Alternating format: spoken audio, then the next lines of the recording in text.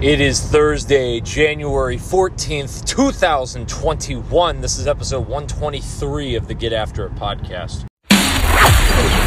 This is the Get After It podcast, where young professionals, entrepreneurs, and action takers learn what it takes to be a high performer. This is more than a podcast. It's a movement.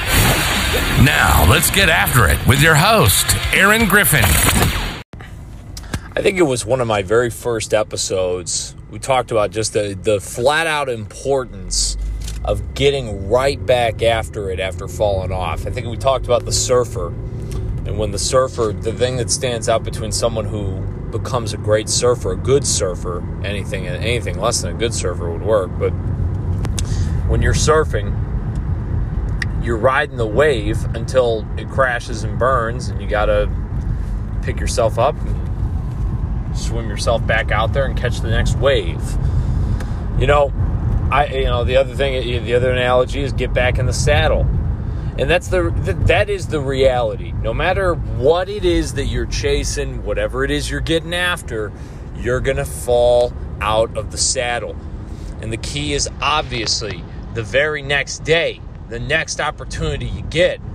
The key is going to be to get back in that saddle, get back after it, and to do the thing, whether you want to or whether it's not a matter of if you want to, it's a matter of needing to. You must do it because it's stacking those actions on top of each other that makes the difference. However, I'd argue that your attitude makes as much, if not all, the difference on how this works. I'm home right now. I call this home. I'm in Michigan, Southeast Michigan, so where I grew up. I haven't lived here since I was 19. When I left, I guess 18 technically when I left for school, but then I left Michigan when I was 19. I'm now, it's 4 or 5 years later. I'm back home for the longest period I've been home, and it's been nice. I've been home for 3 weeks. It's Thursday. On Sunday, I leave for Nashville, but I've got a couple more days left. It's actually been the perfect amount of time back to spend some time with friends and family and see some of the people who are important. While I've been here, got a pass to a local gym. It's not like California. I'm allowed to actually work out. It's fantastic. One of the cool things is that this gym is... it's right in the middle of my hometown. I'm seeing a lot of people who I grew up with, high school and much earlier than that. These people are looking good. Like, shout out to these guys. They know who they are. I've talked to pretty much most of them, everyone I've seen at the gym. These guys are looking good. And obviously, look, they're at the gym. Like, I expect them to be looking good. They're working their tails off. But you know what? I had kind of the idea in my head that 2020, everyone's got the quarantine 15. It's kind of tough. Nah. Some people are ripped. You know why they're ripped? You know why they're looking good?